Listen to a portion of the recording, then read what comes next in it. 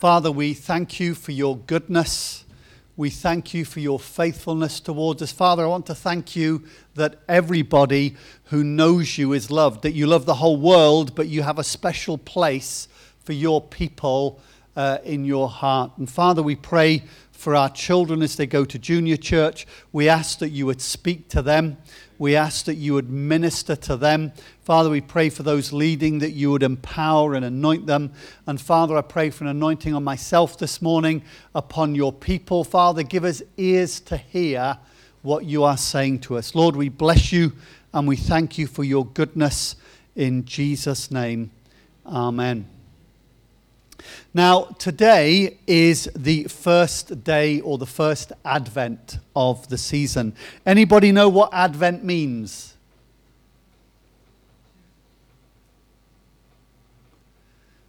Yep, go for it, John. The coming of the Lord. Yep, top of the class, John. If I had some chocolates to give away, then you would get those. Let me quote you something from the Church of England. Now, I know the Church of England have made some dodgy decisions of late, but some things they explain quite well. And this is what they say. Advent is a season of expectation and preparation as the church prepares to celebrate the coming, Adventus, that's where it comes from, Adventus, of Christ in his incarnation. Incarnation means God becoming a man. And also looks ahead to his final advent as judge at the end of time. The readings and liturgies not only direct us towards Christ's birth, but they also challenge the modern reluctance to confront the theme of divine judgment. I really like that because it just brings in the whole realm that we're dealing with. And then they quote Charles Wesley, who said, "Every eye shall now behold him robed in dreadful majesty." I love that phrase, dreadful majesty. Not because it's going to be a dreadful robe, you know, we're getting into Christmas jumper day, but because when he comes as judge. And so Advent is about Christ's coming. So what do we focus on in Advent? Well, there are actually 4 great themes that have been traditionally spoken about during Advent, and you're probably only going to like one of them. The first one is death. Well, why are we talking about death at Christmas? Well, we'll talk about that. Judgment. Well, we're not too keen on that one either. Heaven. Yep, I like that one. We'll talk about heaven. And hell. Well, I don't want to talk about that one either. So these 4 are there because the Advent season is expectation. We're expecting Christ to return, but we're also preparing for his coming. The Christ who came at Christmas is coming again. And when he comes, it will signal the end of all that we know. And the question is this: are we prepared for this second Advent? The best preparation is recognizing what Christ did when he came in his first advent, his first coming, and living in the good of that. And so the Advent season, it always looks ahead to the final advent of Christ. And my kind of phrase for this morning is this: rejoicing in the first advent of Christ leads to preparing for the second advent of Christ. The two are connected. There's a prayer in Corinthians that says, "Lord, come," which is the Greek word Maranatha, which is a prayer that has been said by the church through the last 2,000 years because we want Christ to return. And so the idea is that as we rejoice in the first advent of Christ, it should lead us to preparing for the second advent. Let me ask you a question this morning. How many of you are preparing for Christmas? Anybody? A few of us. So we're preparing because we're celebrating the first advent of Jesus, but the advent that is closest to us is the second one. We're some 2,000 years away from Jesus' first advent, but Jesus' second advent If we look at what's going on in the world around us, it is at the door. It is near to us. And are we prepared? And so I'm going to read two scriptures this morning. I'm going to read one from the Old Testament and one from the New. The Old Testament is this, Isaiah 64, verse 1 to 9. I'm reading from the NLT because it's a bit easier to understand. Oh, that you would burst from the heavens and come down. How the mountains would quake in your presence. As fire causes wood to burn and water to boil, your coming would make the nations tremble. Then your enemies would learn the reason for your fame. When you came down long ago, you did awesome deeds beyond our highest expectations. And oh, how the mountains quaked. For since the world began, no ear has heard and no eye has seen a God like you who works for those who wait for him. You welcome those who gladly do good, who follow godly ways. But you have been angry with us, for we are not godly. We are constant sinners. How can people like us be saved? We are all infected and impure with sin. When we display our righteous deeds, they are nothing but filthy rags. Like autumn leaves, we wither and fall, and our sins sweep us away like the wind. Yet no one calls on your name or pleads with you for mercy. Therefore you have turned away from us and turned us over to our sins. And yet, Lord, you are our Father. We are the clay, and you are the potter. We are all formed by your hand. Don't be so angry with us, Lord. Please don't remember our sins forever. Look at us, we pray, and see that we are your people. And so this scripture gives this full spectrum of longing for God to come down, recognizing that we are sinners, recognizing that the majority of the world doesn't want to repent, but that he, our Father, brings some of us to a place of repentance, and we'll talk about that more in a moment. And then Mark chapter 13, verse 24 to 27. At that time, after the anguish of those days, the sun will be darkened, the moon will give no light, the stars will fall from the sky, and the powers in the heavens will be shaken. Then everyone will see the Son of Man coming on the clouds with great power and glory. And he will send out his angels to gather his chosen ones from all over the world, from the farthest ends of the earth to the heavens. Now, these two scriptures, they highlight something. Firstly, the Christmas season in the UK has lost its true meaning. It's been commercialized. You know, we have the Christmas tree, we focus on the presents. And, you know, I know some folks are not too keen on having Christmas trees in the church, but actually I like celebrating it as long as we do not get seduced by the commercialism that is in the world. I mean, let's be honest, we're celebrating something great. The first advent of God, Jesus Christ becoming a man, that is to be celebrated. And if we put trees up with lights or whatever else we put up, I think it's a good thing to celebrate it, but we need to pull it back from the clutches of commercialism and from it's all about getting things to remembering that actually it's about the coming Christ who is coming again. And so we need to make sure that even though it's a time of rejoicing, there is also a kind of somber tone to Advent. Why a somber tone? Because we need to be watchful. Think about this for a minute. That you've been preparing for Christmas, you've done all your shopping, you've gone out, you've got your turkey, although nowadays it seems nobody likes turkey anymore, but anyway. Anybody having turkey this year? Oh, so there's a few of us. That's good. So you get it all ready. Imagine you've got all of this ready. Turkey's in the fridge. Pantry's full. Christmas presents are under the tree.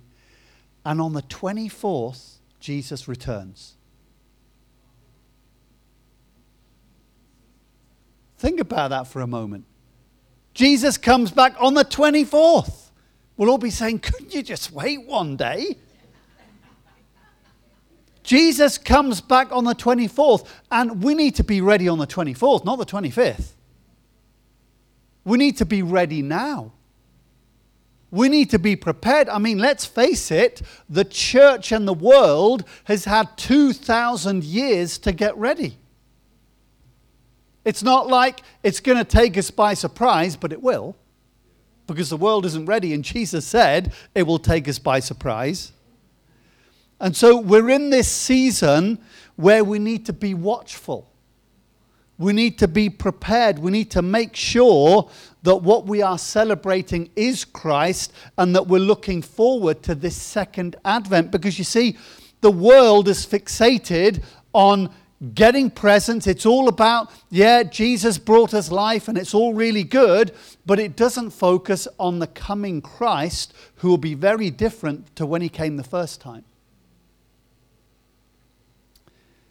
The second advent of Jesus Christ is the culmination of the first one. Think about that for a moment. It's not over until his second coming. It's a bit like, this is a really poor example, it's the only one I could think of. Have you ever been to the dentist and the dentist kind of said, well, I've done some of the work, but you got to come back to get the rest done? And it would be foolish to think it's all over after the first one. I remember I had, when I was in India, I had to have some wisdom teeth out, and my wisdom teeth were quite deeply rooted. So they had to send me to a dentist surgeon, and I had to wait a week with bits of tooth kind of wobbling about at the back because they couldn't get it out. And the first visit wasn't it. It's the kind of second one that brings everything to a conclusion. And Jesus came the first time to save, but he comes a second time to judge. First time to save, second time to judge. We don't know when his second coming will occur, and so we need to be watchful because it could happen at any time. Now, the scripture we read in Isaiah can be kind of split into a number of sections. Verse 1 to 4 is about our longing for God to come down. But even that's a challenge, you know. How many of you want Jesus to come back? Why do you want him to come back? It's a good question to ask. Why are you looking for Christ to return? I'll talk more about that in a moment. Verses 5 to 6 talk about God's holiness and our sin. Something really wrong with humanity. Verse 7 highlights that nobody wants to repent. Verse 8 highlights that God is our Father and Creator. And verse 9 shows what genuine repentance is really like. And so this whole passage talks about man's plight, God's goodness, but it brings back to this phrase that I've got, that rejoicing in the first advent leads to preparing for the second. We long for Christ to return. We want God to come back. We pray this prayer, Maranatha, come Lord Jesus. We want to see God do what he did in the past. We live in a world that's forgotten. It's forgotten God. The Western world, the United Kingdom, by and large, has so forgotten God that it's just lost in itself. We want him to return, but it's not just about him returning, it's about us being prepared for when he comes back. I think that's one of the things we often miss. You know, we make these gospel appeals. We say to people, yes, you need to repent of your sin. But there needs to be some preparation for when Jesus comes back. He's looking for a prepared bride, a bride that is ready. You remember the story of the virgins with the oil. 10 of them. 5 of them prepared, 5 of them didn't. And the conclusion of that whole parable is that only 5 got in. It's about being ready. It's about being prepared for the Jesus who is coming. Why do we need to prepare? Well, simply put, the world is out of order. Everything in the world is upside down. Scripture says that we will reach a day where good is evil and evil is good. I mean, we have phrases now, if something's really good, it's wicked. Well, what do they say now? Bad? What's the phrase? I'm looking at the girls who go to school. What do you guys say when something's really good? Yeah, I've heard sick, I've heard wicked. Yeah, you're just blagging now. But we live in a world where what we believe morally as Christians is seen as being evil. Think about that for a moment. You talk about anything to do with a traditional view of sexuality and marriage, man, you are the worst person out according to our world. And so we live in a world that is completely messed up, and the world, which was something to be enjoyed, has become something that we now endure. The sad fact is, for many people, existence is an endurance. It is not an enjoyment. You only need to walk through the town centre to see the number of people who are sleeping rough to realize there's an endurance for them. They're not enjoying the world. You look at people who get themselves in debt over Christmas, who don't earn enough money, who don't have enough to meet their needs. It's an endurance. For people who wake up every morning and think this is just one slog after the other, the world has become something it was not designed to be, because mankind is evil and has broken all of the rules that God has said, and therefore we long for him to come and to put that right, and we are preparing for his return. And part of that preparation is about how we live. So we're rejoicing that Jesus came at Christmas, but we're preparing because we know he's going to come again. I've always wondered why it is that when Christians say stuff, people are so vitriolic against it. You see it in the news. That if somebody stands up and says something against what is popular but used to be very immoral, if we only go back 50 years in the British culture, stuff that was classed as immoral then is now fine. In fact, it's championed, this is really good, and that was all just, they were just prudish and whatever. And the world would like Christians just to shut up. And they want Christians to shut up because when you say something is wrong, the people who are doing it then feel the guilt of their doing wrong. Because Scripture says that until sin is revealed, we don't know it's sin. It's like with children, isn't it? They do something, you say, well, that's wrong. You don't do that. Oh, okay. And we teach them and they learn what's wrong. But when you live in a world where what is wrong is championed as being right, then as soon as somebody says this is wrong, they foam at the mouth and they're angry because you are reminding them that even though they think they can get away with it, they can't because God is watching. I'm really not too bothered what the world does. I am in some ways because I have to live in the world, because I know at some point when Christ returns, he will deal with all of this. And people can kid themselves that they can live any lifestyle that they like, but at the end of the day, God will say, it's according to my values and rules that you'll be judged, not yours. Oh, the icicles are coming with me. And so we live in a place that, I find it appalling that we can look at our history and see the wrong that we've done there, but we can't see it today.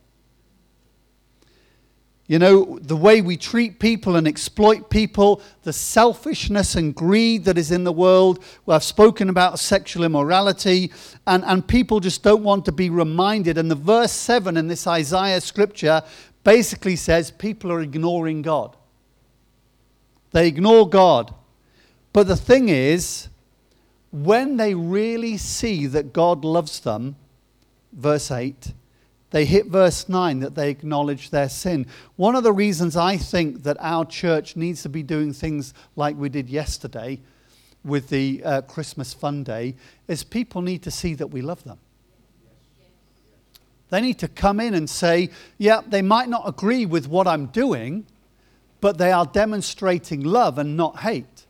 The challenge of the church in its history is there have been periods of time where we've hated things. Now, I know we're supposed to hate the devil and sin, but we're not supposed to hate people. Our battle is not against flesh and blood, but against principalities and powers. So we can hate the devil, we can hate sin, but we love people. Now, by loving people, we're not endorsing what they do. We're simply saying God loves you, God cares for you. He would love you to change how you live and have a relationship with him. And so we're in this kind of thing where we need to do that because otherwise people will live and die in their ignorance. And so we can't be silent. We have to speak out. We have to say, hey guys, this is not the way to live. Now, judgment is not something that we like. It is an unpalatable idea. People do not like the idea of judgment. I can't imagine anybody in the United Kingdom who has to go to court goes, whoopee, I'm going to court today. It's an unpalatable idea, but that doesn't mean it's not true. Because God hasn't come down and judged people up until this point doesn't mean he's not going to. Because Scripture's really clear. He's set a time when he will do that. The Jews waited, or should I say the world waited, for a good few thousand years until the Messiah was revealed. Isaiah's prophecies that we're reading, they were 700 years before Jesus came, 700 years before. And so we're kind of 2,000 years into knowing that Jesus is returning, but we don't know when, but we know it's not too far in the distant future. And so my question this morning is, are you ready for when Jesus returns? I'm with you that we rejoice for Christmas, but I'm also with you to say, hey, we need to be preparing here. We need to make sure that we are ready for when Jesus returns. One of the things this year that's been a phenomenal challenge is that we've had loved ones who've passed away, and it's been unexpected. And we don't know. The one thing I know clearer now than I did at the beginning of the year is we are not guaranteed 70 years and 10. I had to do the difficult funeral a few weeks ago of a baby. We're not guaranteed to hit old age. And so there is this challenge that even if we do kind of get there, at some point we will stand before Christ, or Christ will return, and we need to be ready. And I would say one of the things that Jesus mentioned a number of times in Scripture, he says, be ready. Be ready. All of the apostles said to people, you need to be ready, you need to be watchful, you need to be preparing. We need to make sure that we're ready for when Jesus comes back. I want Jesus to come back, but one of the challenges that I feel with wanting Jesus to come back is that often I want him to come back to do the kind of things that I think are wrong. You look at that and you think, man, what they're doing is evil. Lord, you need to come back, sort them out. But you know, A.W. Tozer made this amazing statement. He said, Jesus is always himself wherever he appears. Think about that for a moment. He is always himself. What does that mean? It means when he comes back, he will judge everybody, not just the people that I think he should judge. He'll go, hey, Simon. There is this story that I never understood in the Old Testament that kind of points to this. And it was the story about when a man went with his wife into Benjamin, and long story short, she was abused and stuff, and she died. and he cut her up into pieces, sent her to the 12 tribes of Israel, and they said what the Benjamites have done has been really evil, and so they sent all of the armies to attack Benjamin. And they said to the Lord, should we go? And the Lord said yes. And yet the first 2 times they went into battle, they lost thousands of their people. I'm thinking, what's going on here? God's sending you to judge Benjamin, and yet you're the ones being killed. And the simple truth out of that is that they weren't as righteous as they thought they were. You know, we're kind of there saying, yeah, God needs to judge the world, but he needs to start with us. Doesn't the scripture say that judgment begins in the house of God?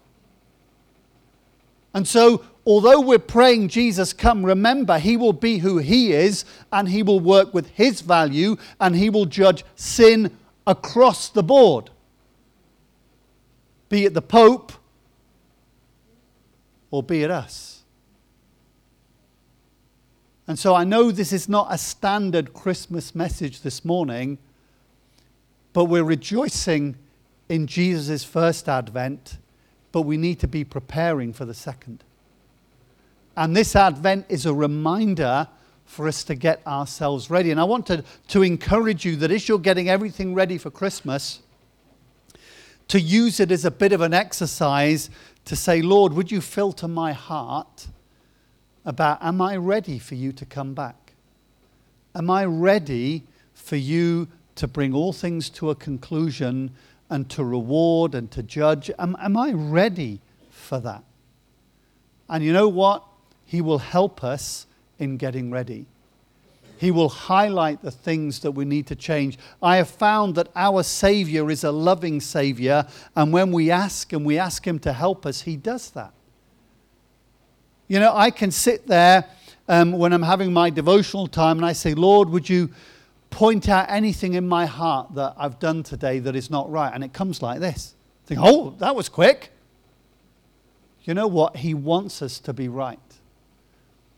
And the challenge for us is to be a prepared people. Yeah, let us rejoice this Christmas. But let us prepare, because that baby who became a man, who died on the cross and who rose from the dead and is now in heaven, is coming back. And he's not coming back as a little baby. He's not coming back as gentle Jesus, meek and mild. He is coming back as the King of glory to judge the earth. And this is to judge the living and the dead. And it brings in an eternal judgment. And so this morning, we look for Jesus. We look to prepare not just for his first coming, but we look to prepare for his second coming. We're looking to fulfill his commands, and we're looking so that we can actually live the kind of life that would honor him.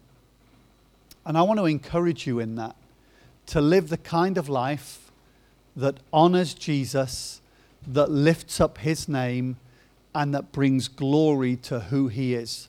And some of this we have to fight through Christmas. We have to fight through that commercialism. Don't worry about these guys, they're going out to do coffee. So, you know, fighting through the commercialism and all that stuff to get to the real truth is that Jesus came in love, and we need to get ready for his second coming. Let's pray. Lord, I want to thank you this morning. I want to thank you that you love us. I want to thank you that we've had 2,000 years of being able to get ready. And I want to pray that as we're in this season now, the first Advent, we've just hit December, I want to pray that you would help us, that as we prepare for Christmas, we're also preparing for that second Advent, for when Jesus Christ will return. And so, Father, I pray for your people today. I pray that we wouldn't feel burdened or condemned by this, but we would feel that it's just a time and a challenge to get ready, and we would be encouraged to honor Jesus in all that we do. Lord, bless your people. Lord, encourage them. Lord, help them in all that they need to do. I pray that God would heal you. If you are sick, we rebuke that sickness this morning in Jesus' name. And we speak healing and wholeness into your body. And we pray that in your spirit and in your heart and in your mind, that Christ Jesus would be set apart as Lord. and that you would be lifted up with the hope that he brings this season, a hope that goes from this season to the second advent, in the precious name of Jesus. Amen.